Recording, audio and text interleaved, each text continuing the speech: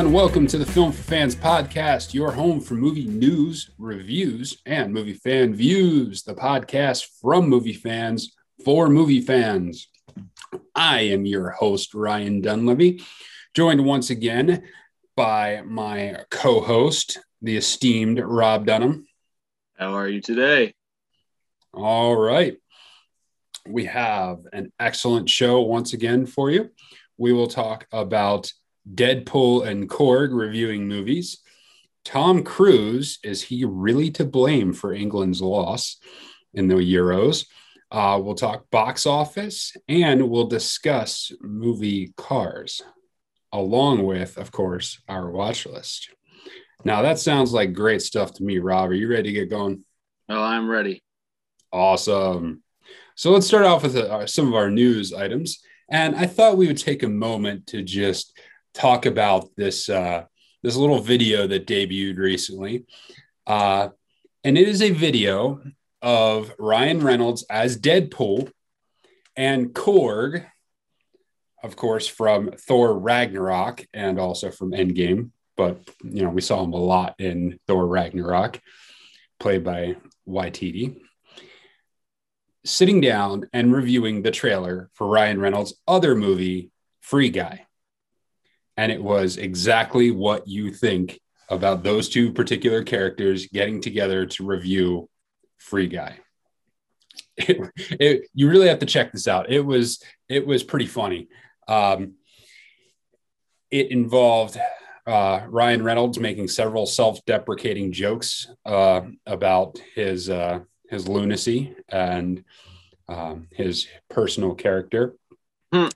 And it also involved several long Korg rants where he says very many words that don't actually make any sense and have no actual point to them.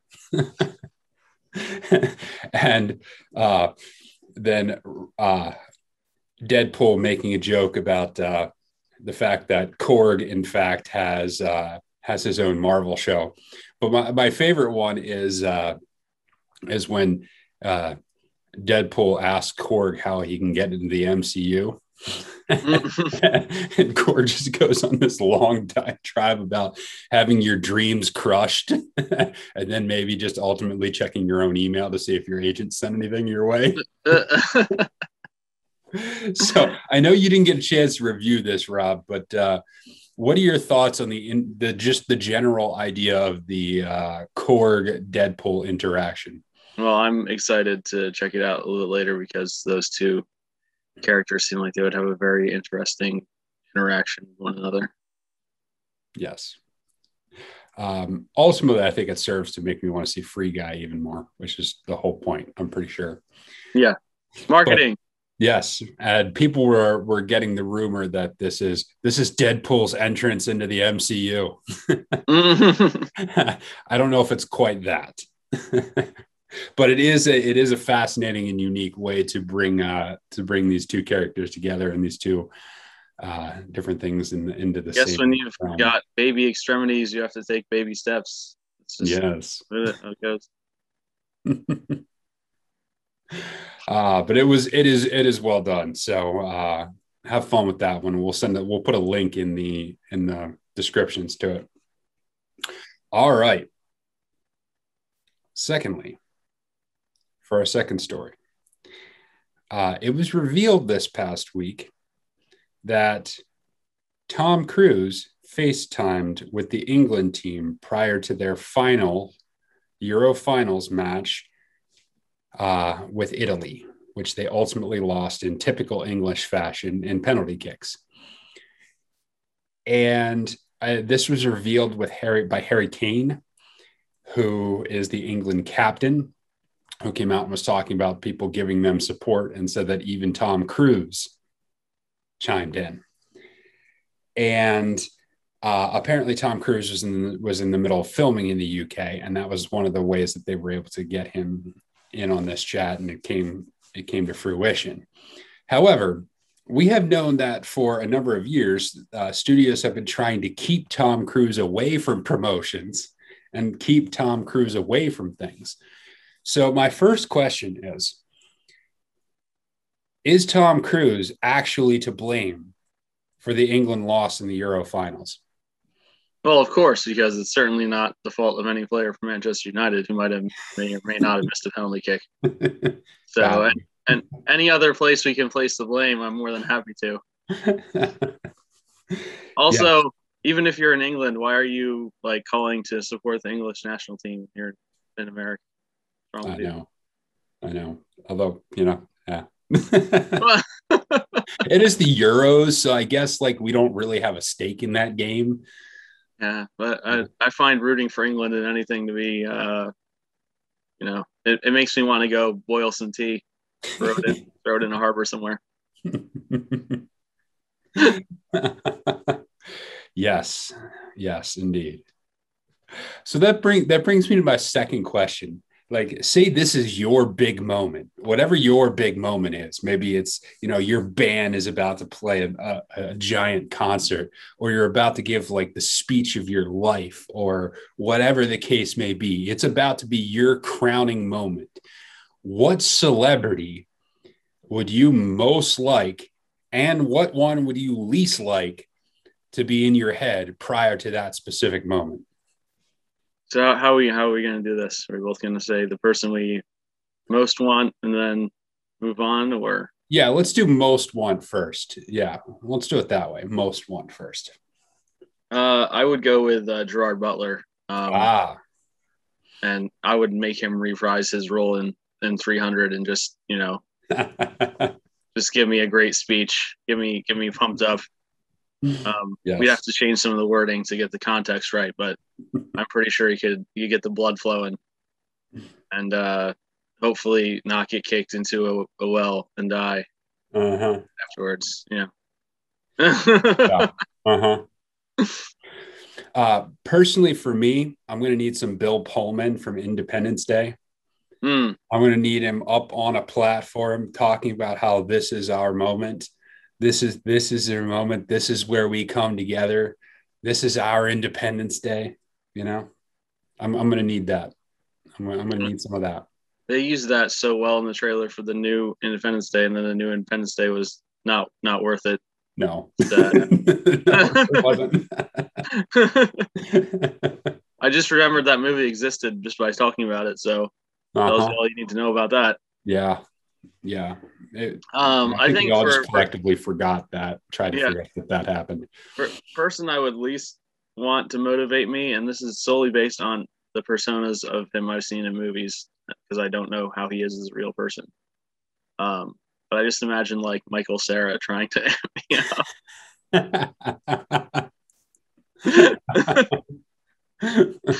Well, you could maybe try your best. Yeah, we'll see. We'll see. We'll see what happens. Yeah, that's pretty much what I envision Michael Cera saying to me, making me completely unmotivated to go do whatever I'm supposed to do. It's so funny you went with Michael Cera, because I decided to go with Jonah Hill. Super bad. It's a little super bad reunion on our least favorite.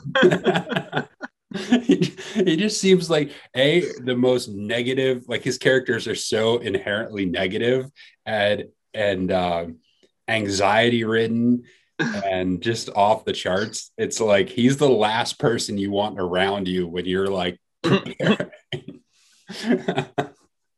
Yes, good. Okay, I like that. That went well. Okay, so moving on to our next story. Karen Gillan is back and is a feature in an action movie called Gunpowder Milkshake for Netflix. She recently did an interview for Entertainment Weekly. So, Rob, what do you think about Karen Gillan, action star, and what do you think about the possibilities for Gunpowder Milkshake? Well, I do think that she's proven that she can do that kind of thing. I mean, she was in the Jumanji movies as Ruby Roundhouse, and did that. There was some action involved in that. You think about her role in the Marvel Cinematic Universe as well as Nebula, and she has some action in that as well. she seems to be pretty like physically fit, like willing to take on that kind of role, like able to take on that kind of role. So I don't see any reason why she wouldn't be successful with this. The only thing I question, I guess, is she really at that point where her name is going to draw people to like a movie with her being the focus of it? Because that's always the question, because that's a further step that you have to go through, and I'm not sure where she is on that spectrum quite yet. Yeah. Yeah. And I think this may go, I wouldn't say it would go a long way to getting her there, but I think that this movie potentially could prove that she can do it and could be a good launching point to her being a focal point of movies going forward. I think she was low-key really, really good in the Jumanji movies. She was obviously overshadowed because of some of the bigger names in those films, but she did a really good job, and I thought her character was definitely compelling. And I think in what I have seen of her, I think she is certainly an actress worth paying attention to, and has the potential to be someone who could drive the box office. It's just a question of whether she will or not. Now, this is a Netflix movie, so it's not going to be a box office draw, but it will be interesting. I like the idea of her as an action star. I think we've seen other female action stars take similar paths. I think most notably Emily Blunt has taken a similar path. So I think there is potential for Karen Gillan to certainly be another actress in the vein of Emily Blunt. I don't know if she has quite the range that Emily does, but she's also much newer in her career. So we'll see. Yeah. I mean, I've liked her in everything she's done so far. Yeah, it's a very interesting comparison, one that I had not really thought through. And I think that seeing her character and work in Doctor Who, I think that she has a pretty good range emotionally as well, because she was able to show a bit more of that in that setting. Mm-hmm. So I definitely think there's potential for her to move on to bigger and better things in the future.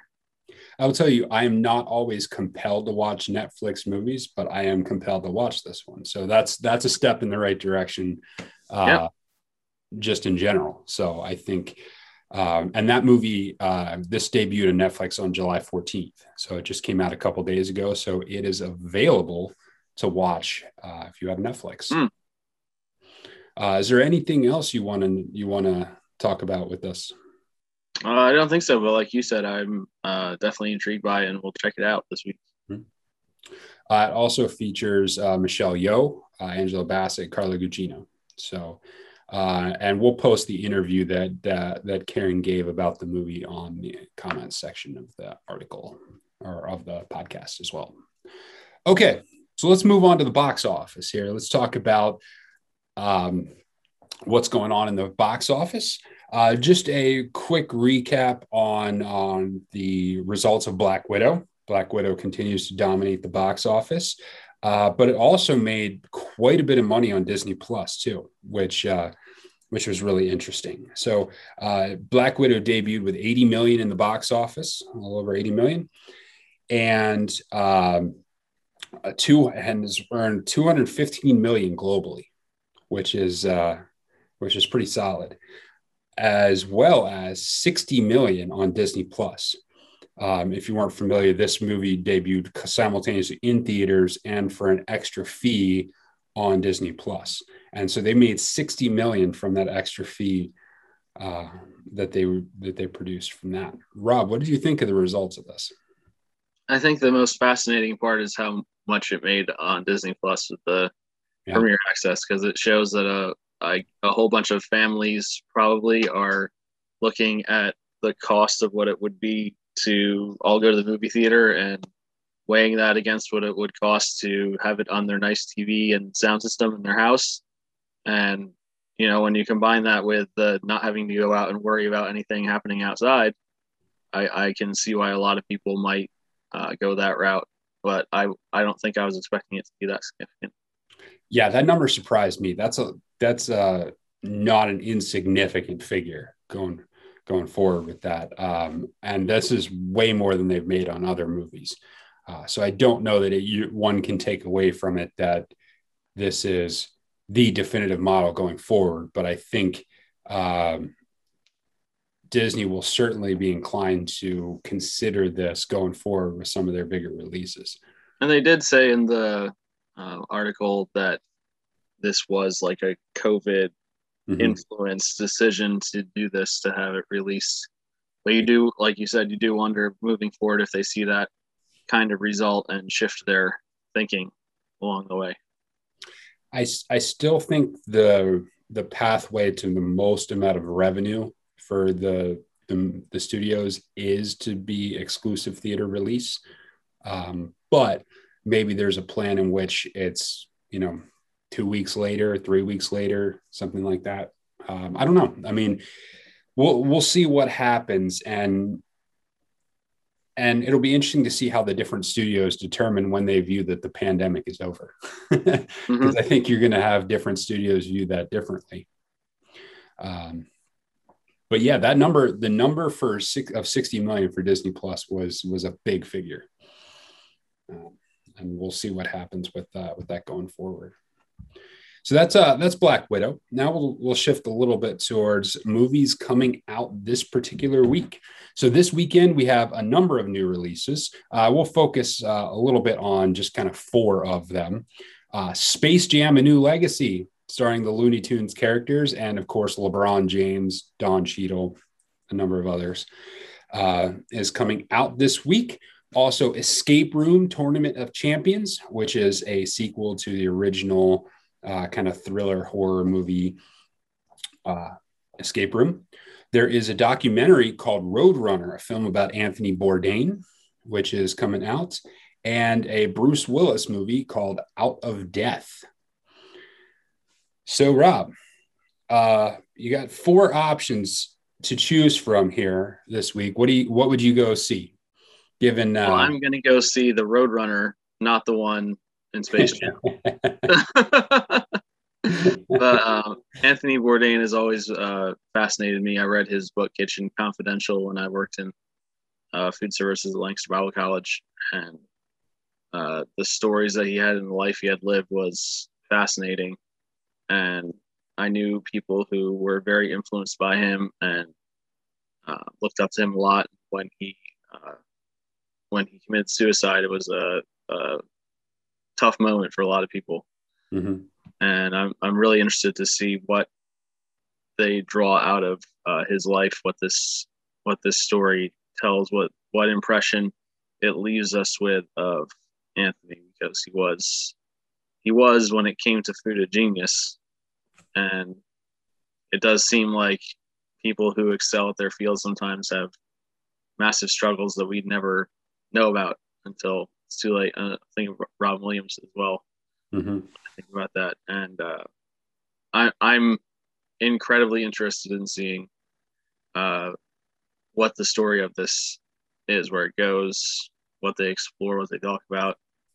And I'm hoping that it will leave some kind of positive legacy for his family, with wherever it ends up. So I'm very interested in that. I have like negative 1 billion% interest in watching the new Space Jam. Let's address that right now. I'm in the same boat. The original film is so good and the characters are so great. And for me, like, my level of being compelled by LeBron James is like not there. I mean, if that film does not involve him flopping and falling down like hurt and like he got shot over the smallest thing imaginable, like it's a disservice to who LeBron James is at this point. So if he's not spending half the movie whining, it's just, that's the only thing I try not to pay too much attention to reviews, but it doesn't help that the few reviews I've seen of it are like absolutely eviscerating it. It's like mindless product placement for 2 hours. And that even though Michael Jordan wasn't great as an actor in the original one, LeBron James is not any better, which is, I think that is a little bit disappointing because he has been not awful in a couple other things he's done. But when you are interacting with cartoons, maybe it's a little different when you can't actually see who you're acting with. I don't know. So yeah, I will probably be forced to see that at some point in my house by my children. But until that point, I'm not going out of my way to see it. Yeah.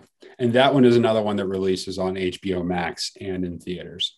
So if you have HBO Max, you have access to that. For me, I'm compelled by Out of Death. This is the Bruce Willis movie with Jamie King. And this is about a corrupt sheriff's department in a rural mountain town comes undone when an unintended witness throws a wrench into their shady operation. For me, this comes down to the idea of, does Bruce Willis still have it as an action star at this point? I mean, he's getting up there.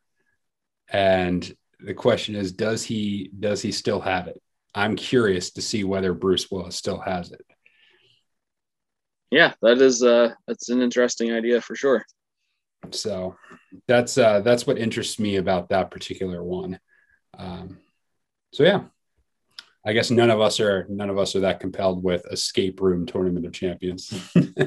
Yeah, I might see that at some point with someone, but probably not by myself. It has a little bit of the whole Saw vibe where you have a mastermind manipulating people into situations that they have to get out of.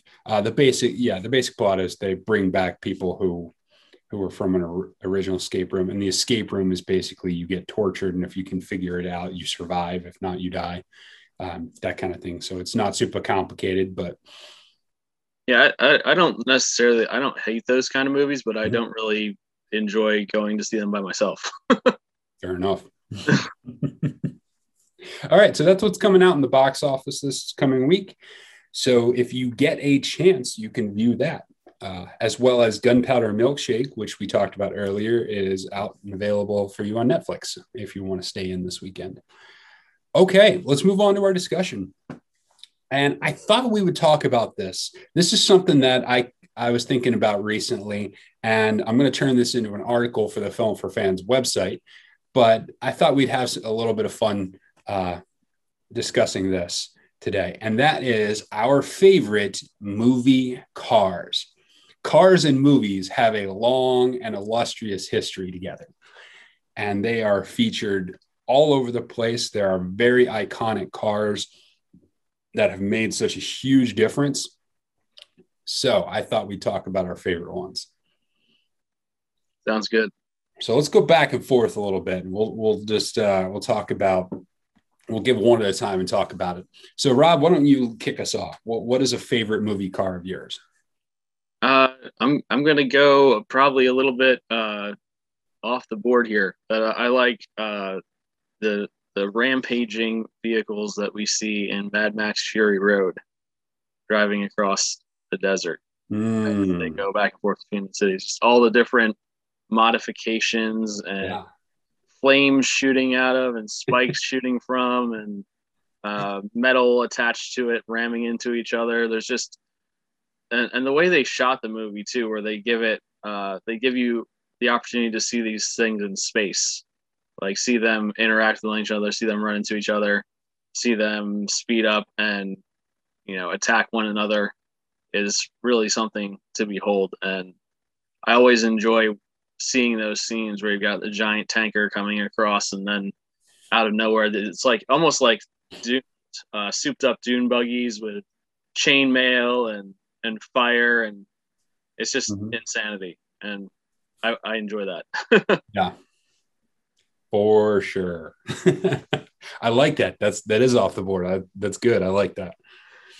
My first one is going to be the 1984 Sheepdog. Yes, the van from Dumb and Dumber is one of my all-time favorite movie vehicles. It is iconic, it is legendary, and created a fascinating number of great moments in that film. Gotta love the Sheepdog. And it just fits the personalities of the characters so well. It does. Like, who else would have a van festooned in a giant sheepdog costume? I mean, just too good. Yes. and there's that great moment where the gas is spilling out of the dog's leg lifts in order to fill the gas tank, and then he's spilling gas out. It just gives that great classic bathroom humor from that one. Yeah, it And really shows off the maturity of the film. it does. And we know its value too, because it got traded straight up for a little scooter there. So we even have its value within the movie. All right, what else you got, Rob? I thought you were going to go here first, so I guess I'm going to take it now since you didn't. But James Bond, Aston Martin.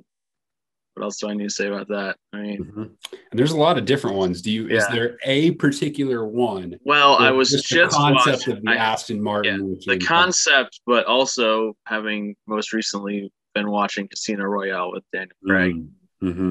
Seeing the difference between the rented Ford he's driving around the Bahamas versus when he gets the Aston Martin in the poker game. Yes.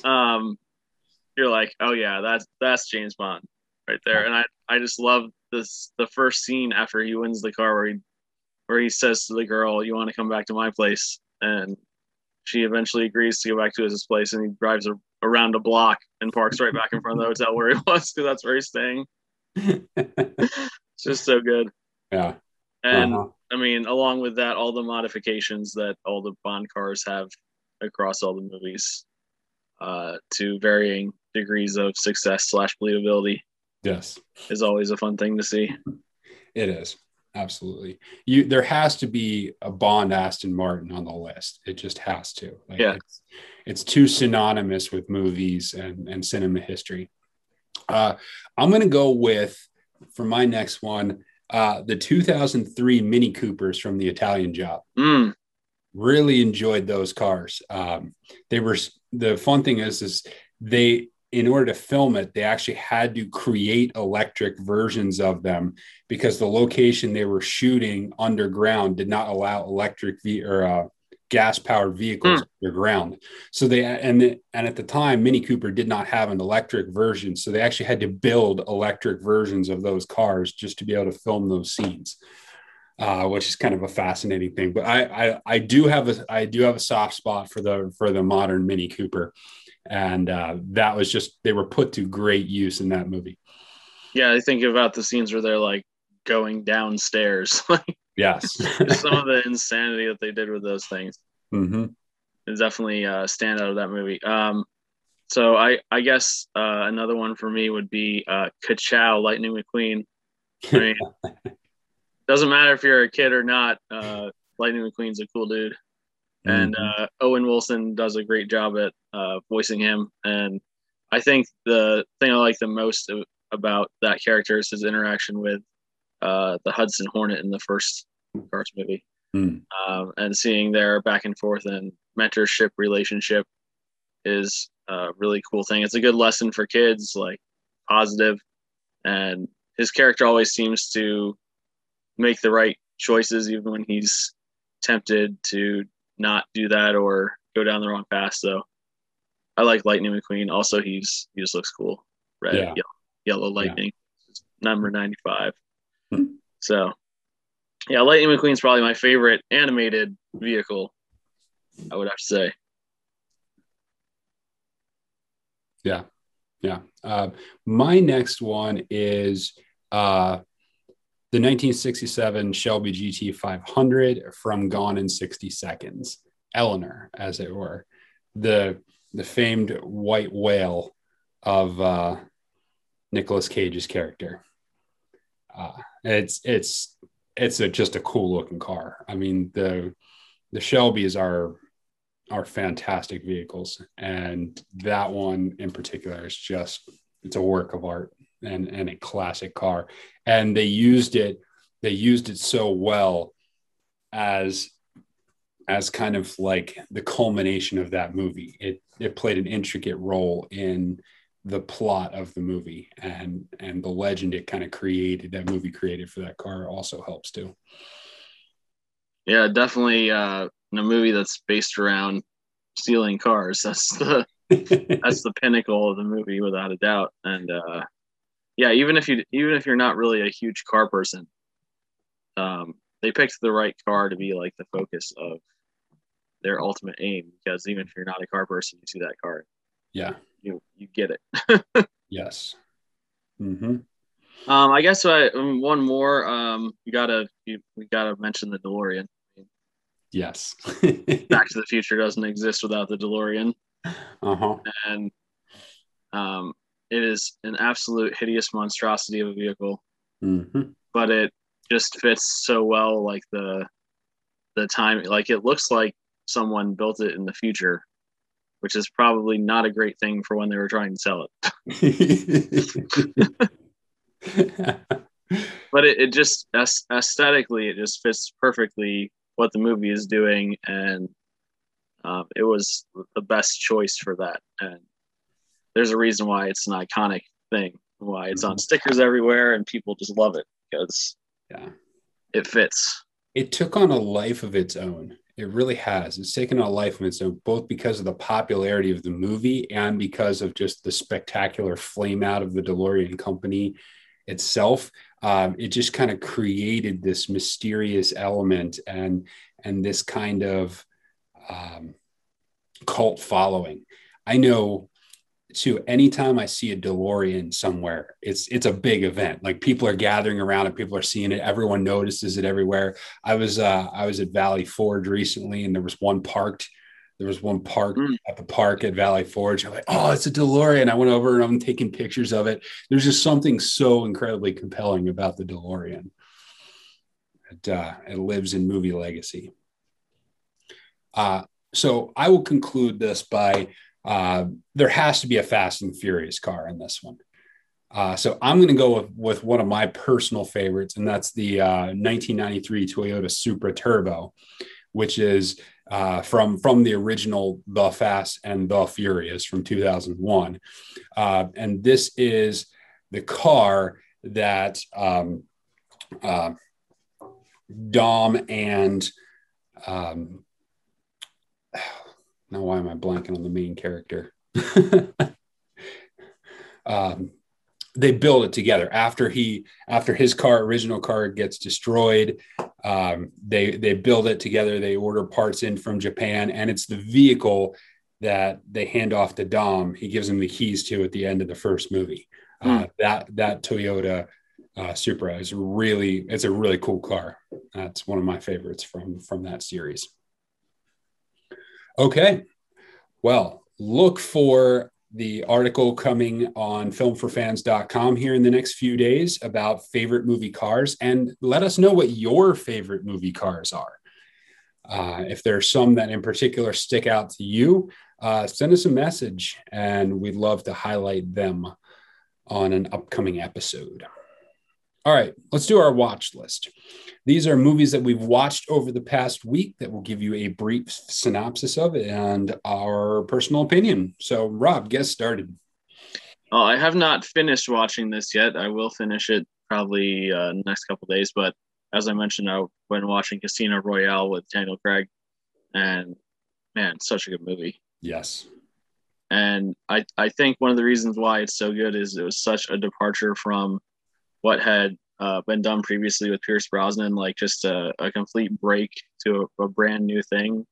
Um, the beginning, just from the beginning of the movie where it's black and white, it just sets a different tone Mm-hmm. for what exactly this is. And in that opening black and white sequence, you see Daniel Craig's James Bond being like very physical and very violent and just like a little unhinged, like um, and that kind of carries throughout all of his movies. And I really just I've always liked the action with Daniel Craig because it seems realistic.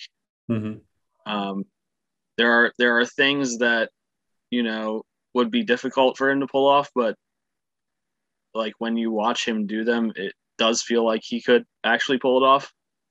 And I've just really liked how they've been shot, those movies. And I, like I've said earlier, I need to see Daniel Craig finish his career as James Bond before I place him like ultimately in where I think he is. But I don't think there's any questioning that he does a great job with the character. And the movie itself is just shot incredibly well. Like you had said earlier, up until Skyfall, probably it was the best James Bond movie, which I think is a fair assessment. I do think Skyfall is better, but very interesting that potentially the best two James Bond movies both have Daniel Craig in them. I think that might say something about him. So I'm enjoying that, and also I watched last night Harry Potter and the Deathly Hallows Part 1. I really like this movie, and I like how the tone and tenor of the movies changes over the course of the 8 and 7 split into 2. Yeah. They just get more and more like adult / mature as they go on, and the stakes get raised, and it feels like there's real danger, and there is like characters actually dying. Things are not all going positively. And the end, I think that the way they split these two movies, where they ended it at the end of Part 1 with Voldemort finding the Elder Wand, is just a perfect place to end it. Especially it's right after Dobby dies as well. So it is like a real downer. Yeah. And you're just left with this, okay, so we're gonna lose kind of feeling, which I think they executed that perfectly and then capitalized on it really well in the second part of the movie also. Yeah. So I always enjoy getting to those movies because they are like the payoff of the rest of the series. The whole series is good, but getting to that is always a cool part for me.